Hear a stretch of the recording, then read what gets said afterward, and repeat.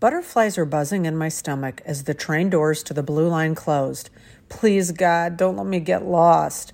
I had found a clean seat, covered in blue fuzzy material, next to a snoring guy in a well-worn black leather jacket. He looked so Lou Reed-ish. How cool. Putting my dog-eared green backpack between my feet in front of me, I looked up nervously at the menu of stops between Logan Square and State and Lake, where I was supposed to get off. Putting on my headphones, I leaned back and tried to relax. Part of me was so excited to ride the L for the first time. When it would go from above ground and into the underground tunnel, it felt like a carnival ride. Sometimes the lights would flicker like inside a funhouse. But now, with no roommate to guide me, I was all alone on this very new urban experience. I had just moved to Chicago and was living in Logan Square, and my roommate informed me that unlike Northwest Indiana suburbs, you don't drive everywhere here. Public trans is going to save you a lot of money, so buy the ticket. You will thank me later, my roomie insisted. She was also a transplant from Indiana, and she was teaching me the ropes. The CTA, otherwise known as the Chicago Transit Authority, is our city's bus and train system. The L, as locals like to call it, is the train system, and the nickname is short for elevated trains. There are over 140 stations around the city. In other words, 140 ways for me to get lost. Trust in the colors is what people kept telling me. The Red Line is the main vein for all the North Side stops, but Logan Square, where I lived in 1992, was off the Blue Line, farther west. There's a brown line, too, which my other roommate called the skid mark under his breath. It's good for getting to a neighborhood called Lincoln Square, which is a very nice area, but he obviously had some personal feelings behind it. Once I got a job, the train became my routine, just like my hot thermos of coffee and bleaching my waitress tuck shirt each night in the sink after my shift at the restaurant. The trains and buses were confusing for me, but it also made me feel like a real city person. The glitter wore off about 30 days into my relocation from Indiana to Logan Square. Here's the best thing about the train. I can put on my headphones and take a snooze while I'm going somewhere. I can also read, which is nice, while shooting from station to station. There's a small problem of sharing public space with people who have different ideas of hygiene than you. I had been living in the city for a few years, so riding the L was old hat by now. I was headed to my job at the School of the Art Institute and foolishly wore a pair of white pants.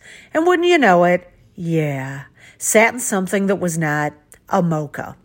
Of course, I didn't know it until my boss said I had something on the seat of my pants. Scurrying to the bathroom, the truth became evident, and it was a lovely mark that even my scrubbing could not erase. Moral of the story, don't wear white pants on public trains. Another magic moment occurred at the State Street stop. I was getting on the train around Christmas time, and I thought this guy was just being a pervert and grinding his junk into me roughly as I was attempting to enter the train. The station was packed at rush hour, so when I turned to give him the stink eye, he backed off with a smirky smile. And as the other door closed, I realized he'd stolen my wallet with all my waitressing cash and gift cards. But, joke was on him. The gift cards were for Barnes & Noble bookstore, and I only had about $20 and some change. Slow day at the restaurant. Recently, when Polly, my wife, and I were heading to a Cubs game on a muggy spring afternoon, and we hustled onto the full train only to discover an empty spot in that tiny car that connects the two hooked trains. Sometimes a conductor is in it. In our case, we felt so lucky. It was unoccupied. What a terrific break. It took us a few minutes to figure out why.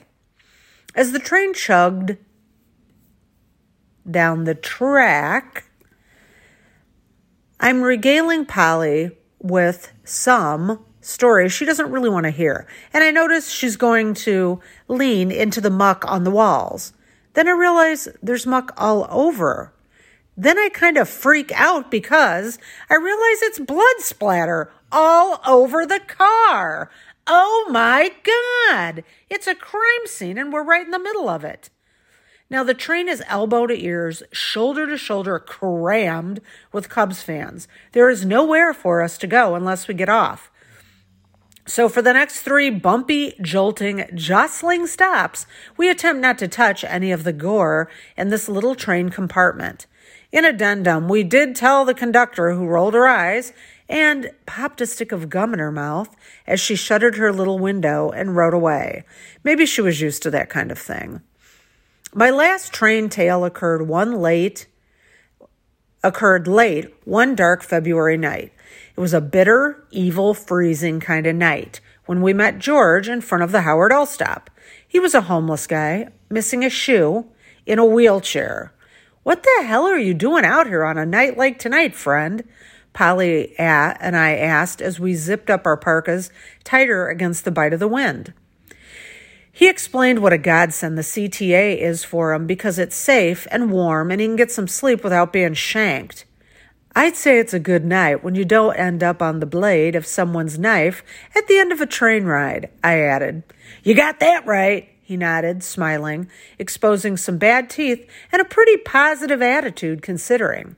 But at the end of the Howard Red Line stop, everyone gets 86th, so now he needed to transfer so he could keep going all night. I was sporting a Creature of the Black Lagoon COVID mask, and he liked it. He was happy to know Svengoolie was still going strong on MeTV. He and I talked about Son of Svengoolie, a local TV host who featured Saturday night scary movies, and some goofy shtick with his bad jokes and rubber chicken. Polly was busy getting George a CTA card. "Lots of good memories, that show," he said wistfully. "Do you want your coat zipped up?" I asked.